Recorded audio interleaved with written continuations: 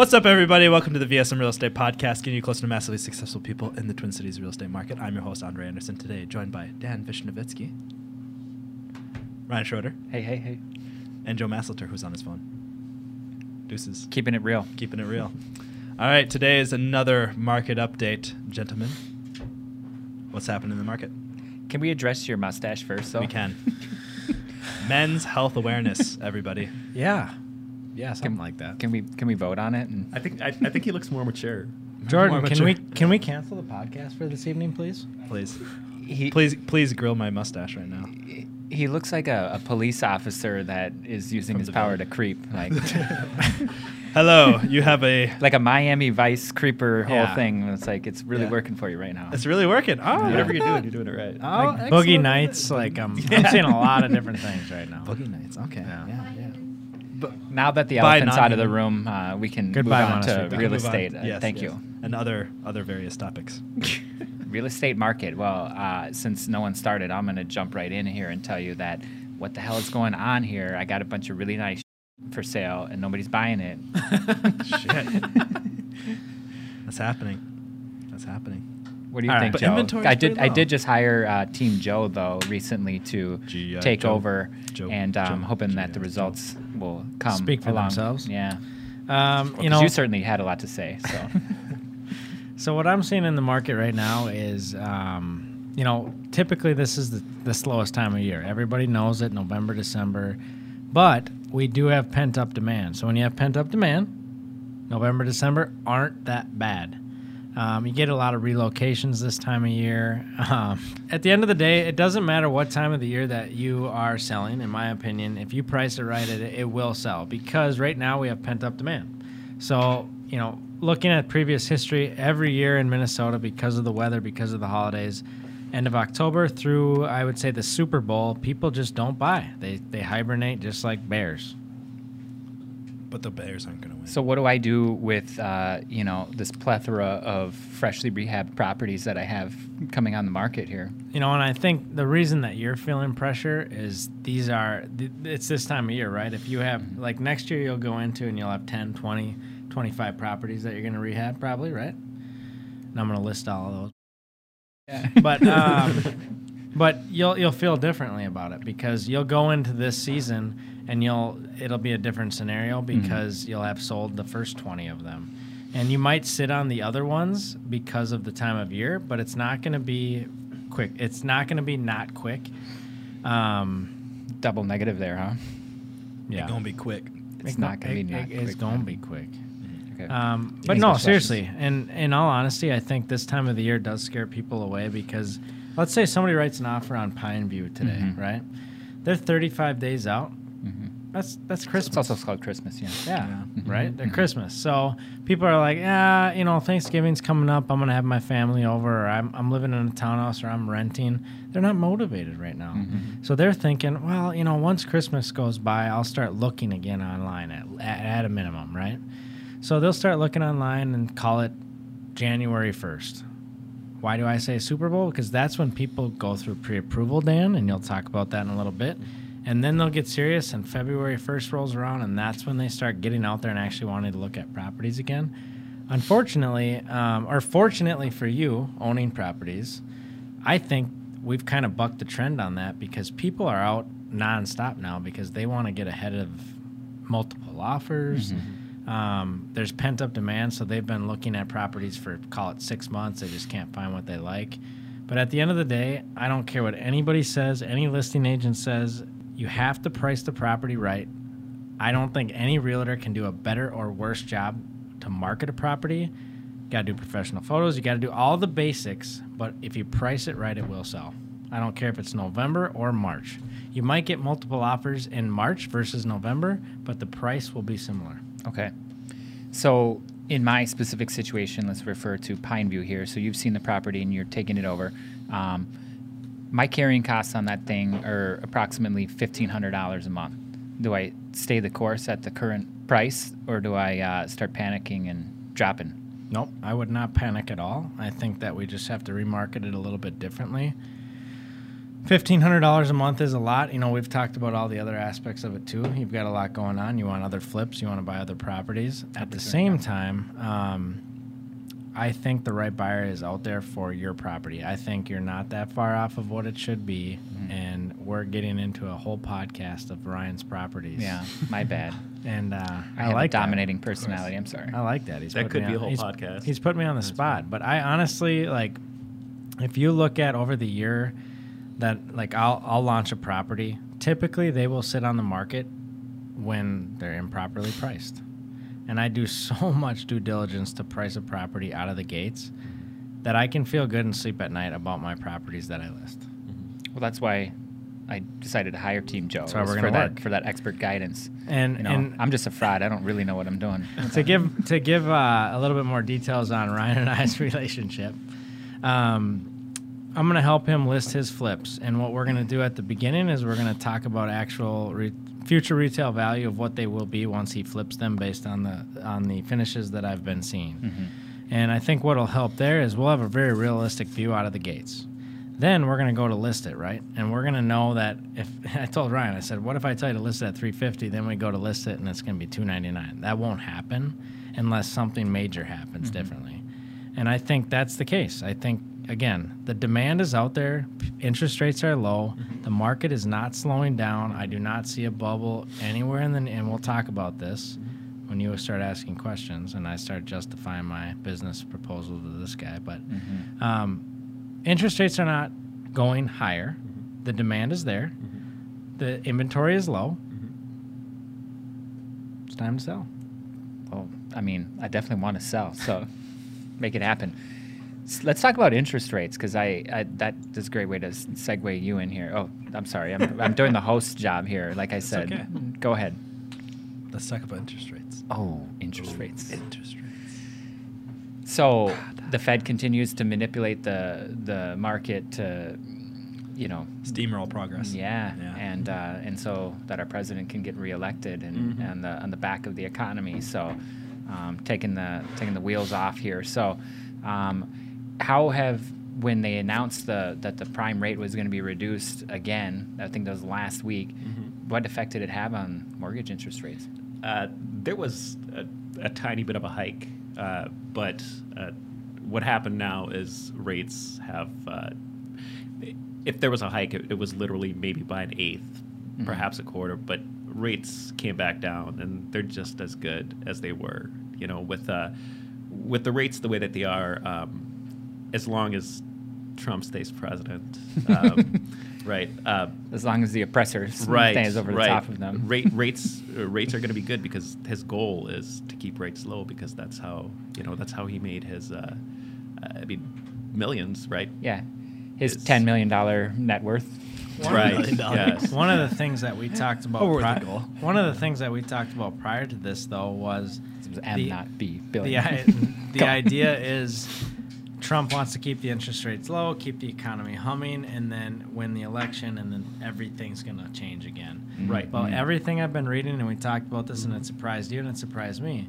Everything I've been reading, everything I've been told is that once Trump is reelected or a new president comes in, interest rates are actually going to lower. And you're looking at me like, that dude's dumb. And he did the same thing. Yeah. He's like, nah, that's not. Every single piece of literature I've read on the topic and everybody that's been in the industry for 20 plus years has told me that exact same thing. And I'm just like, I don't get it. Well, the validity that I can add to that is if you look at mature markets like Japan, for example, they're in a negative interest rate environment and have been for some time, right? The entirety of our consumer-based economy is contingent upon people having cheap money to be able to just keep going into debt, just spend, and live beyond their means and everything like that. And so, I'm not actually all that surprised if that did happen. But at the same time, sound economic principles would tell you that in a growing economy, you should inch up the interest rates, and so everything defies traditional economic That's thinking. why I think it supports not a bubble, but it supports us going downward is because why are interest rates staying low when we say we're having this kick-ass economy? It should blows trickle my up. mind. lowering taxes, lowering interest rates, spend trillions in debt every year. I mean, I guess, I don't know if the idea is to lead us at 1,000 miles per hour into the cliff so that the wreckage is just that much more. But but at the same time, if you know what you're doing, you're an investor. You come in and you swoop up, and Warren Buffett said, "Buy when everyone's selling and sell when everyone's buying." So let's let Andre kick off some questions for Daniel here. So what do you think about the interest rates right now? I think interest rates are great. They're at second all-time low. I think that they're, as long as Trump as president, they're going to stay low. We're really not looking at another interest rate hike. I think that what we are seeing in the mortgage world is we're seeing the lending guidelines tightening up a little bit. Really? Which I don't think is the worst thing in the interesting, world. It's not, but then it causes you to think, is there another recession coming? Just to give you an example, with cash out refinances, FHA conventional, we were talking about this earlier, 85% was the max, and they just scaled it back to 80. So, you're seeing some Fannie and Freddie guidelines that were approved prior no longer being approved. Debt to income ratios aren't as loosely used. And what I was talking to you guys about earlier is these bank statement loans, self-employed people. Those are really risky loans if you think about it. And those were introduced not too long ago. And in my opinion, I think you're going to see those slowly but surely go away. That's really interesting because I think in the past, year and a half, 2 years, you've seen them come up a little bit. And then not only that, apart from the bank statement loans, but there's also those, there's some rental loans that you can get matching just whatever the rental income is. You can get into debt so that your monthly payment matches whatever the rental income is. So that's even... What could go wrong? What could go wrong? Yeah. Exactly. Yeah. We know about the rental business. There's never any additional expenses. So. Never, ever. I was ever. thinking about, what is the movie where they talk about the whole mortgage? Big Short. Oh, Big Short? Oh, Big Short, yeah. Big that's Short. a really good so movie. One of the famous things that happens in that movie is they talk to that stripper, right? And the stripper's like, the guy's like, how many homes do you own? And she's like 5, 6. Yeah. And he's like, what happens when it all adjusts and you have to that all comes due? And she's like, what? Yeah. That's why when I talk to people about the real estate market, the bubble and all of that stuff, I say we have different problems. I don't think mortgage-backed securities are going to drive. I don't see us having the same problems we did in 08. No way. I see us having new ones, and they are new and they're different, and Get your strippers best can't price. buy 6 houses. Right. But Really motivated ones can. we Bank have, statement loans. Yeah, we have new problem, bank statement loans, right? Or 0% down. Joe, to your point, I mean, they're avoiding first of all, you have products back before 08 that don't exist anymore. Can you fog a mirror loan? Yeah. Approved. Well, that or the balloon payments. You don't have that, or the adjusting arms where there's a limit to how much they can adjust, right? I think it's 1 or 2% per year. I mean, Back then it wasn't. right. So to your point, they're taking extreme precautions, and in a market crash, as we talked about earlier, the real estate market would be the last to really go, right? So And it would take a while. Or could It would lead take- it. You never know. But yeah. But so with that being said, I mean, I see it all the time where we get these notifications where, for example, the Home Ready or the Home Possible programs where, people, not even first-time home buyers, can put 3% down and get a better private mortgage insurance payment based on the adjusted median area income, where right? Wow. You've never heard about this? No. So people could put 3% down, not even first-time home buyers that make $150,000. That part I've heard of, but the rest of it is news to me. Yeah. Well, they've adjusted it down now to where 79.9 is the limit, and it's 80% of the area median income. So, I mean, they're taking precautions to where people can't take advantage of these first-time home buyer loans. I can hear you open your Diet Pepsi on the podcast, but Just go. But I think that, Diet Cola Diet Cola. they're being for a cop. they're being a lot more For a cop. precautious as far as kind of not keeping guidelines extremely loose, but they're scaling back on as far as. Well, I remember when I got my first loan was in 2007, right before the crash. Yep. It was a great move, and Was that Penn Avenue? it was, yeah. And so, This guy hasn't made anything but good moves, I made 3 bad moves so Big far, I money think. moves. And President of brokerage. no, you still get positive kudos for that. So. First house, though, it was like, hey, you want a mortgage, How much do you 0% make? down, Right. yeah, stated income, Yeah. all this stuff. Yeah. I got a high interest rate, but, no big deal. I just rolled right in there, no problem. Right. And then the second mortgage I got was in 2011, which was, in the height of the whole debacle or whatever. I remember they were going through my bank statement saying, what is this purchase at Wendy's for Yeah. $5.78? I'm like, that's lunch. Yeah. Like, What is this large deposit? What do you mean it's 200? Like, I mean, yeah. Yeah. And so I saw this pendulum swing from one extreme to the other. And even when I just did a refinance on my house, probably about 6 months ago, it was a nightmare. But that's mostly because my tax situation is Right. super You complicated. didn't use Right, Finance of America either. I didn't, Right. but And that's- I had And you didn't use- 1,583 pages for my tax return. So Yeah. you'd be glad I didn't send it to you. Yeah. No, please send me all your business. I would love that. But So, one of the things, and not to digress, but one of the reasons that we have you on the podcast Yeah. is because you are the expert in what you do, right? And so we just want to learn more from you. We want to learn more from you, and we want to learn more about what you have to say. And we're just curious on.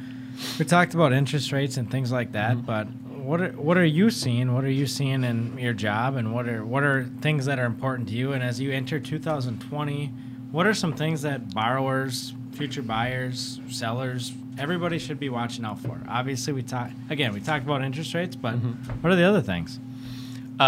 as far as options, can you be a little more specific? Oh yeah, I'll give you the answer. Could you Hold give on a one second. coherent No, question? don't give me the answer. I'll give you the answer. No, just what are the other things that you're focused on for 2020? I want this to kind of give Yeah. Who pronounces it 2020? 2020. It's Glenn. No, 2020. I mean, as far as there's a lot of options for buyers these days, and it's not just the typical 20% down or the typical 5% down. There's a lot of loans out there and a lot of different options that buyers should know about, especially first-time home buyers that they don't. So when you say first-time home buyers, do people that qualify for do you have to be a first-time home buyer to qualify for a lot of the programs that you're talking about? Or can you be a second-time You home don't. buyer? You don't. There's a lot of options that are, for example, like the Home Ready Home Possible programs that you don't have to be a first-time home buyer. You just can't own 2 properties at the same time. But as far as like the 3% down programs, the reduced PMI, private mortgage insurance, things like that. I'm curious on a couple things. Like, Anna? you own how many rental properties, do you think? I don't know, 50 or 60, something like that. It's cool you don't know. But anyway, You don't know. why aren't you selling them?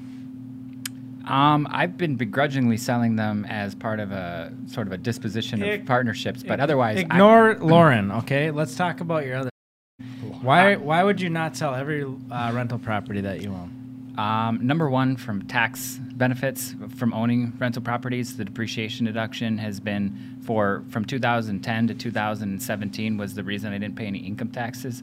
And then number one, let's be real about that. Number two, I created a lot of wealth over those years because of the appreciation in the real estate market. But yeah, I have been selling a lot of them as part of a kind of a dissolution of partnerships. But in the meantime, I've learned my lessons, and now I don't buy 100-year-old houses in Columbia Heights and Minneapolis and stuff. I'm buying, 15-year-old townhouses in top 10 school districts that are desirable configurations and stuff like that. And I go in there and I put in life-proof flooring with 100-year warranty on the craftsmanship, and I just gotten a lot smarter about the way I do things. So is it less about cash flow and more about depreciation? Like on that Apple Valley property, for instance, are you cash flowing on that, or is no, it just not pure really? Maybe I'd say if all went my way, I'd make like $2,000, but it never goes my way because of maintenance always creeps up on it. Right. But I would say number one reason I bought it is I bought it and I created $30,000 or $40,000 in equity through buying it and doing the improvements on it. And then number two reason is the depreciation deduction. So, and then also I feel like it's going to be super easy for me to manage, and it's something that I could potentially leave to my kids. So, because it's just so easy. I mean, for example, we got another property that we've owned for about 6-7 years in Maplewood. It's about 100 years old. I mean, it's always something with that thing. Like, we've had to replace the windows, the appliances. We've had leaks in the basement where we had to put in drain tile. Just recently, we had an electrical system failure, and we had to get a new fuse box and stuff like that. The old ESF? Just oh God, The just worst. Get me out of the old stuff. You did talk me out of buying a 100-year-old duplex this year, so I appreciate that. Yeah. It's one thing to buy it, fix it, and flip it, but I wouldn't say owning it is really the jam. Right. Okay, it looks like there's an increase in new listings and pending sales, but there's a decrease in inventory. Low interest rates probably have promulgated a decrease in inventory. That doesn't. Hey, make sorry, sense. I fell asleep. So, question. Yeah. All right. So you've got a I nodded off. Go on. you've got a buyer in, I also nodded in a off. multiple offer situation, Yeah. right? We're leading up to spring, right? At this point, we're leading up to spring because the market has died off, especially if you own Plymouth flips, right? Pineview. What do you think that buyers can do through their realtors or through their lenders There's no I in realtor, by the way. as they go through the process? Like, how can they differentiate themselves? Good question. One of the things that I like to do is whenever a buyer makes an offer, I will always call the listing agent to let them know that they've fully been basically approved. So, point. Yeah. What is fully approved versus like Qualified. pre-approval, qualified? Well, What's the difference there? Let's take a look at for example, Quicken Loans, right? They will approve someone based on stated income, pulled credit, which in my opinion is absolutely makes no sense because how can you tell me what you make if you're hourly plus commission? You've had commission less than 2 years. Now we can't use your commission. We can only use your hourly or salary. And now you thought you qualified for a home that you didn't. If you're self-employed and you make $100,000 a year, but you write off 70 of it, and now you're only sitting at 30 grand, but you've already been pre-approved. And there's a lot of those situations that have happened.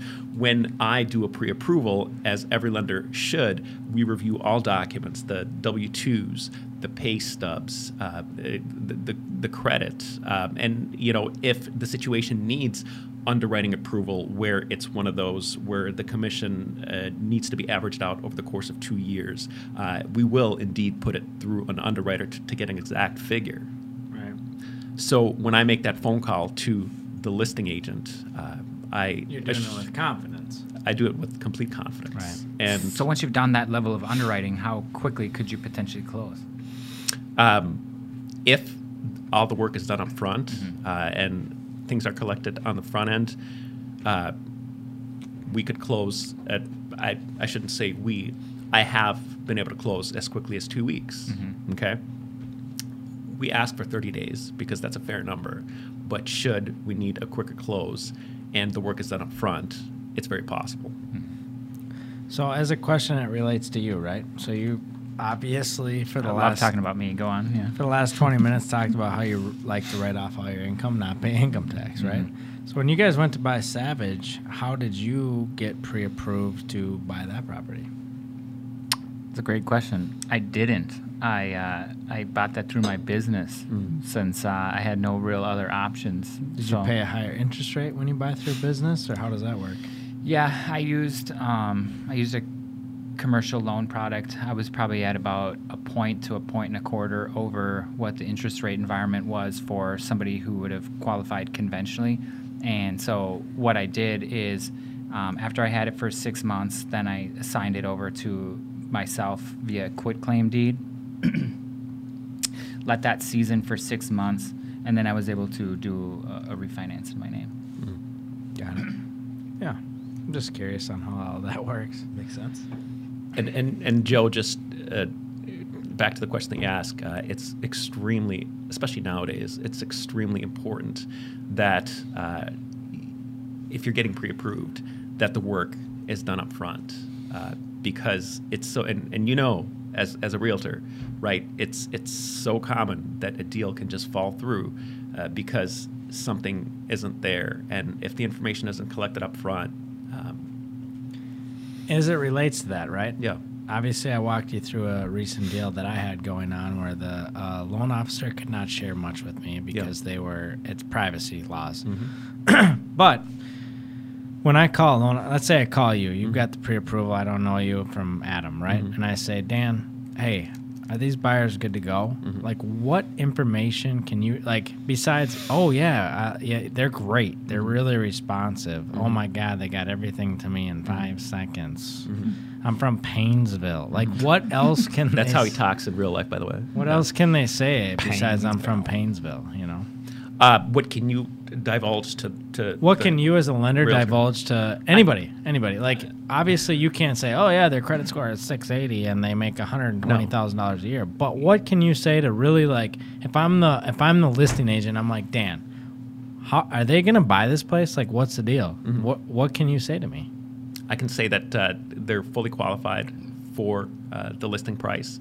I could say that all the documents have been reviewed, the income's been calculated, they have the sufficient funds to close. I can't divulge any numbers. And so where I'm going with this is, okay, so that is the legal answer, right? Yes. So let's say we get to that point, it's like they're fully approved. What can happen after that point, right? So I gave you a really crazy example this week where the person got into a breakup situation and they didn't qualify. Apparently the underwriter took it upon themselves to judge if they were going to break up or not. Right. Oh. And we don't, yeah. But okay, so they're fully approved, Dan. Like, you got them, you got all their documents, their income's verified, like everything's good to go. What is the most common thing you've seen where it's like, oh shit, like they can't qualify anymore? Like, have you seen anything like that, or are you're more than likely able to navigate it? Let's face it, when you're sending a pre-approval, it's your name as the lender on the line. I agree. Right? And the last thing you want to do is have a deal fall apart, especially towards the end, because unless it's something on the selling, the appraisal side, or something happens outside. They lied to you, right? Or they were being less than honest with you, as I like to put it. Lied. If you less than honest, but I like you. But if you Same. if you do your full diligence up front, especially on those iffy ones that you're not sure about, and if you don't get a second set of eyes on it, or if something doesn't quite make sense, and you don't have an underwriter take a look at it, that's where those deals fall apart. Anything can happen during a deal that may be out of your control, like I'm threatening divorce, or I think I'm just going to quit my job and I'm going to let my loan officer know, and let the underwriter know and send a big email out to everybody. But I mean, everything that's within your control as the loan originator, things should go smoothly. Right. Okay. So as it relates to that, so when I first got in the business, I took a lot of new lender meetings, right? We met each other kind of through that way originally. Yeah, love at first sight. One of the things that people say is, I can close a loan in 7 days. I can close a loan in 7 days. Like, That's impossible. I mean, it doesn't matter to me, right, though, okay. right? I don't write purchase agreements unless you're cash to close in 7 course. days, right? Of course. Even then. But even Right. then, I It's mean, like 14. what's the Right. need? What's Yeah. the need, right? Title needs time to do their work. yeah. So where I'm going with, I'm not going anywhere with that, Mm-hmm. but where I'm going with this is, people often talk about in-house underwriting, right? Mm-hmm. Oh, I got an in-house underwriter. I can talk to him. Oh my God, we're best friends. We have beers together. Oh my Right, God, right. oh yeah, It's yeah, just you down know. they're cube for me. Yeah, they're just down the queue for me. If I got a question, Yeah. I'll just go ask them. We Yeah. get fish punch him in the tacos stomach. together. Yeah, Right. Right. I got an underwriter. He you sits know? in my office right next to me. What the I'm gonna f- does that mean? To explain it to the general public, because when somebody tells me, "Oh, we got in-house underwriting," I'm thinking, John's in the back room, like boiler room, But right? that- And he's shredding Right. papers. He's shredding papers. You know, I hope they don't Whoa. find this. So the company that I work for now, Finance America, we do have an in-house underwriter. I'm not saying Is it Thomas though? he doesn't underwrite all our he doesn't underwrite all our loans. Some loans are corporate underwritten, but the biggest benefits and the definition of an in-house underwriter is an underwriter who actually sits in your facility, in your office. Our underwriter sits down the hall and to the left. He has his own office. And the biggest benefits to having an in-house underwriter is indeed the fact that you can literally not send an email, not place a phone call, not leave a message, but go over into his office and talk to him. And that has tremendous benefits when it comes to I'm not going to say approving or denying a loan, but the best way to, underwriters, and I'm not an underwriter, but underwriters, you have to make a case. If you want a loan approved and they're pushing back, here's why, right? And I'm not going to say what companies, but some companies, underwriters are hired to deny loans. Our underwriter at Finance America, our underwriters, and I can say with confidence, are hired to approve loans, right? Yep. So we've had tremendous success with that. What is and your underwriter's name? Is it Thomas? First name, not whole name. Darren. So you got Darren in the Yeah. office, right? Is he like the loneliest motherfucker in the world, or like is he Dude. on everybody's Christmas No, list? he's not. He's not. He's the guy who gets hired. cajoled I on was a gonna regular say, basis. Dude, because I'm thinking Darren's with getting with, the with corner chocolates. office. Well, and- Darren does sit in it like Darren. Yeah. True story. I mean, he's not Yeah. he's not in the middle of the office. He's got his own office. Sometimes he works from home, but that's not the point. The point Well, is if he's working from home, what's the benefit? You know what I'm saying? It's not in the back, facility. back unless to you're in the his corner. home. But no, to your point. So Darren's got the corner office. Mm-hmm. Darren's in the office. He's Joe has a corner office here. the But to your point, what I want kind of the general public to understand is underwriters, I think get a bad rap yes. most of the time. Yes. To your point, there might be some lending facilities that underwriters are paid to decline the loans because they're looking for the best and brightest, right? But underwriters, generally speaking, want to find a way, right? Because they want to make Dan happy.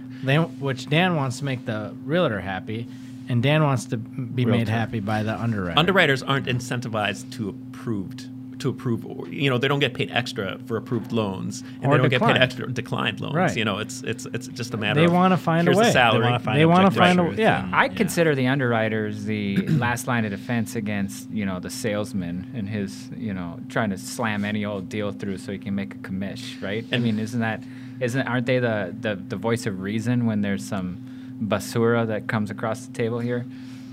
Yeah, I mean, for the most part, yes. And I think underwriters are Basura is Spanish for trash. Trash, right? Yeah, underwriters that's are what I was underwriters are the I go a lot of gateway Spanglish. to getting into another problem, Horchata. Yeah. another economy problem, right? I think they are the gateway, right? So if you have a really bad credit and oh my God, they're approving everybody, the underwriter is kind of that person to be like, pump the brakes. You do not need to buy. You can't buy. But sometimes, like in recent events that I've shared with you, the underwriter goes above and beyond what I would say is their call of duty, Yeah. and they make judgment calls. And that's where I'm like, underwriters, like loan officers, like realtors, need to judge based on the evidence that they have on paper. Exactly. If you give me a pre-approval letter for $300,000, I assume that buyer can buy at $300,000. That is correct. Of course it is, right? Always. And you know me. I don't go and write offers for $400,000. Right. Joe's a mathematician. I write offers for $300,000 or less. Right. And underwriters need to look at income and all this other stuff. They do not need to look at all this other separate items that have nothing to do with the transaction. Yes, you're correct. And that, just like realtors, just like loan officers, they're bad underwriters, there's good underwriters. Right. You know? Has anyone noticed that Dan knows the proper pronunciation of realtor? And Joe still adds an extra. It's realtors. Googling it as we speak. There's no I in it. It's not doctor. It's doctor. Doctor. Hello, I'm your area specialist. It says Dr. Tor. Let me give you guys one closing question. Why should they, or is there any reasons that they should actually consider looking right now at what's on market, whether it's from loan products or whether it's from inventory and availability, rather than wait till everybody else is waiting for Christmas to be done? I mean, if you're asking me that question directly, I would. I mean, unless we're talking about like some sort of a scare of a rate hike, right? Which there's not, as far as I know, as market closed today. That would be more of a question for a realtor, depending on home prices, depending on inventory. Realtor. You know, that would be. I would say absolutely. Go ahead and take your time. I mean, we're not seeing. EALITOR. When you're looking from a home price perspective, it'd probably be, yes, maybe home prices remain stable or will increase during the springtime. The thing that's probably most concerning would be multiple offers.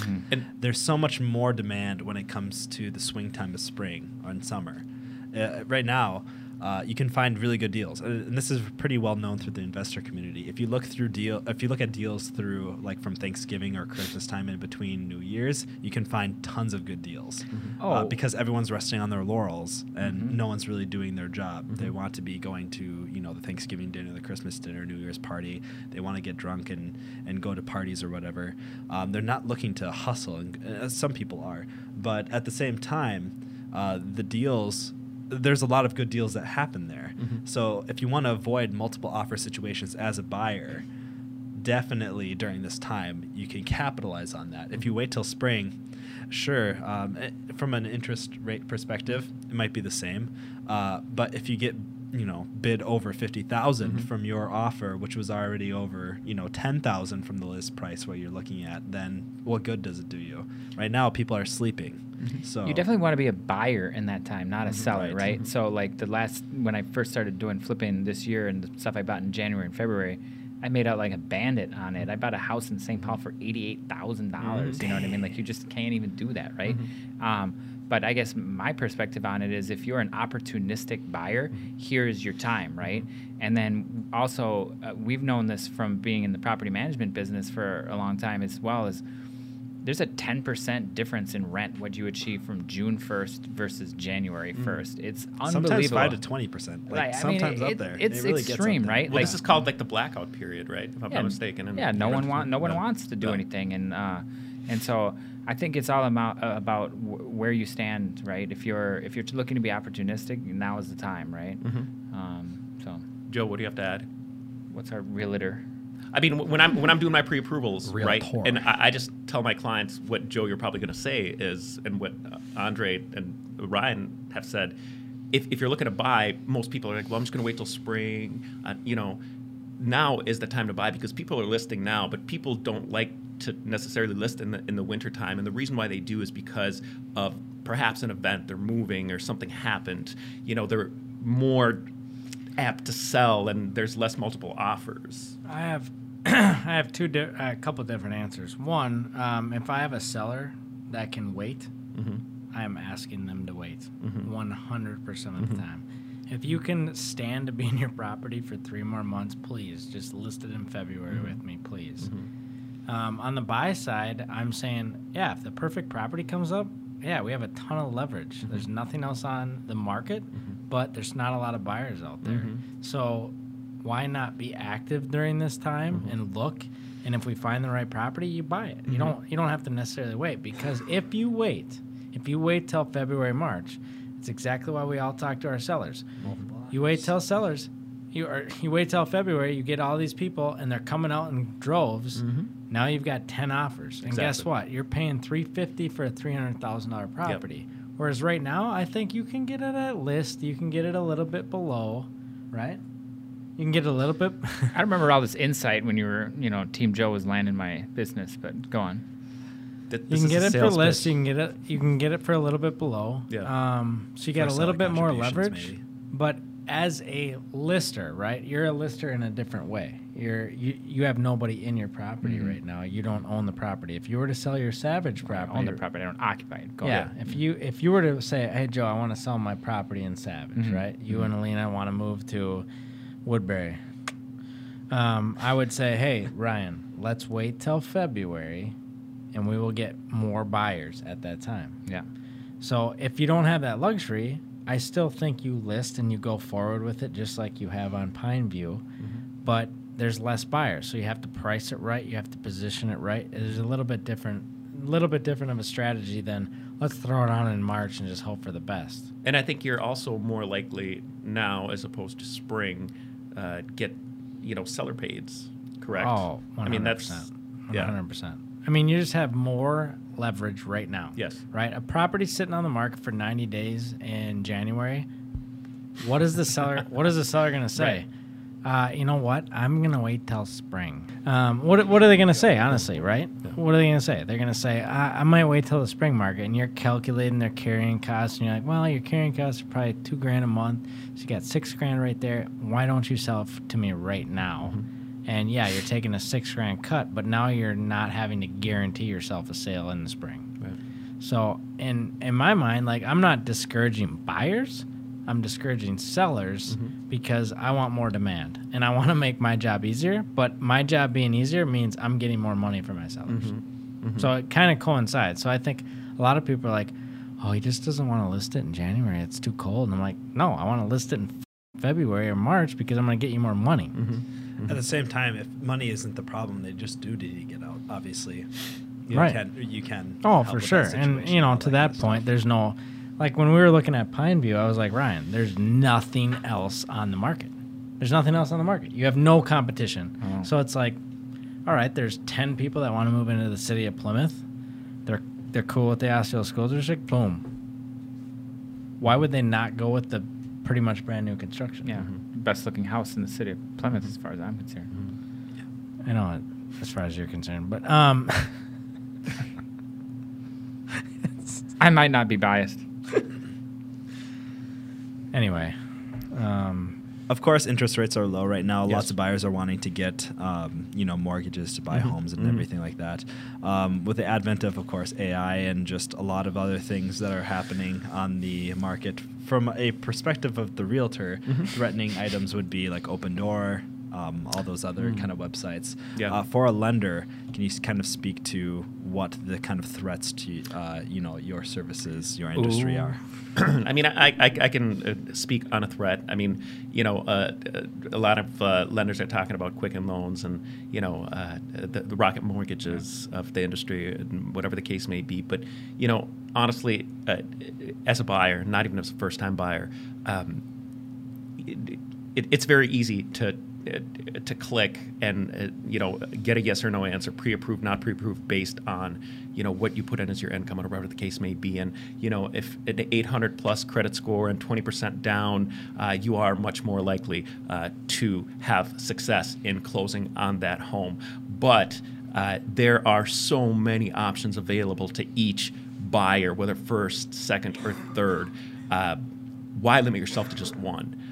There's never, in my personal opinion, and a lot of LOs will agree with me on this, there's a human aspect to the lending process, and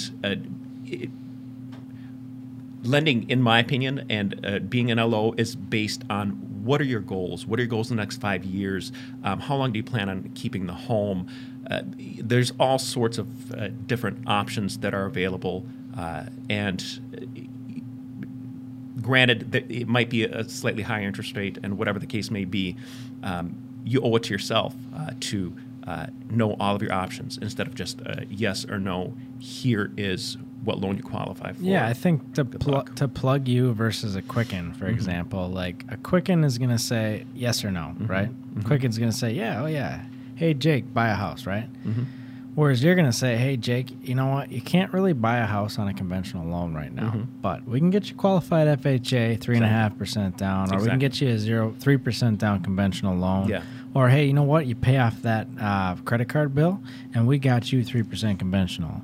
So I think, you take the human aspect out of it, you take the human decency out of it, right? Because then the computer's looking at exactly 5 things. Exactly. Whereas you can say, yeah, you know what? You do not qualify on a typical 5% conventional because your credit's too low. But you know what? You do qualify FHA, which Quicken Loans may be able to tell you. But it's beyond that. How do you get back to conventional if it's the best thing for you? Exactly. If conventional is not the best thing for you and the interest rate's too high compared to going FHA. Exactly. And also, how do you communicate that when you're writing in multiple offers, right? Exactly. Quicken's not going to pick up the phone and say, hey, listing agent, you know what? This buyer could have gone conventional, but FHA makes more sense for them because the interest rate X, Y, and Z. And you know what? I know the FHA inspection is going to be a little bit difficult, but my buyer is equipped to be able to take care of those items that come up on there. That, and also the fact that you got actual live voices at Quicken when you call them. But you got to remember, these guys are order takers. These guys work a 9 to 5. These guys aren't working weekends. These guys are trained to approve you or deny you. They're not trained to look at the big picture because they just don't know. So there will never be a human aspect taken out of it. And if you really want a good process, and buying a home is one of the largest milestones in life, and I always say this, and it's an emotional process. You're not getting a $1,000 loan. You're taking a couple $100,000 loan out.